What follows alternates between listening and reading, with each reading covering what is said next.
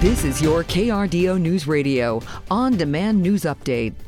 Good evening. It's Saturday, December 24th. I'm Spencer Soischer with your top headlines on KRDO News Radio. Travel troubles that we've seen over the past few days in the skies appear to be calming down too. So far, the Colorado Springs Airport has reported only one of their 7 flights that were supposed to depart today has been delayed. 2 have been canceled, and the other 4 are all running on time.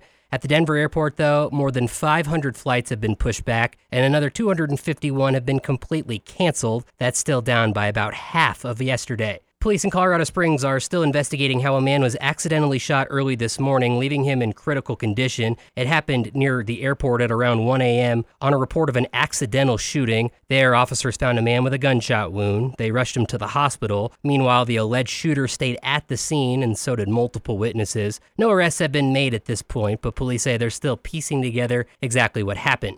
A person was hit by a driver last night while crossing the road in Colorado Springs. Police claim that pedestrian was crossing South Nevada in the middle of the street and was not in a crosswalk when they were hit. That person was taken to the hospital, and the driver stayed at the scene. Police say that at this point, they don't think speed or impairment on the driver's part had anything to do with the crash. A rancher in Baca County is offering a reward after they say about 80 of their cows were stolen. Steve McKendry posted on Facebook that his pregnant cows were taken from his land, claiming it would have taken 2 semis to make off with the cows. The Colorado Cattlemen's Association said that a reward of up to $2,500 is being offered for information that leads to the person or people that took the cattle. Most of the cows are black and they all have blue ear tags with brands on their left hip. If you see something, you're asked to call the sheriff's office with any information. Those are your top stories on KRDO News Radio. For more headlines, head on over to krdo.com. I'm Spencer Soischer. Have a Merry Christmas.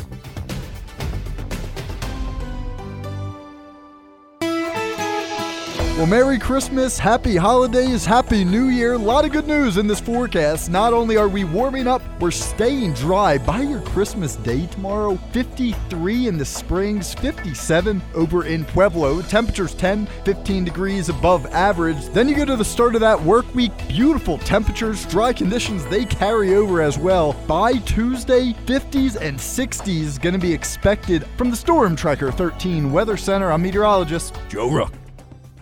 Get news, traffic, weather live on KRDO's Morning News weekday mornings from 5 to 9. KRDO's Afternoon News weekday afternoons from 4 to 7.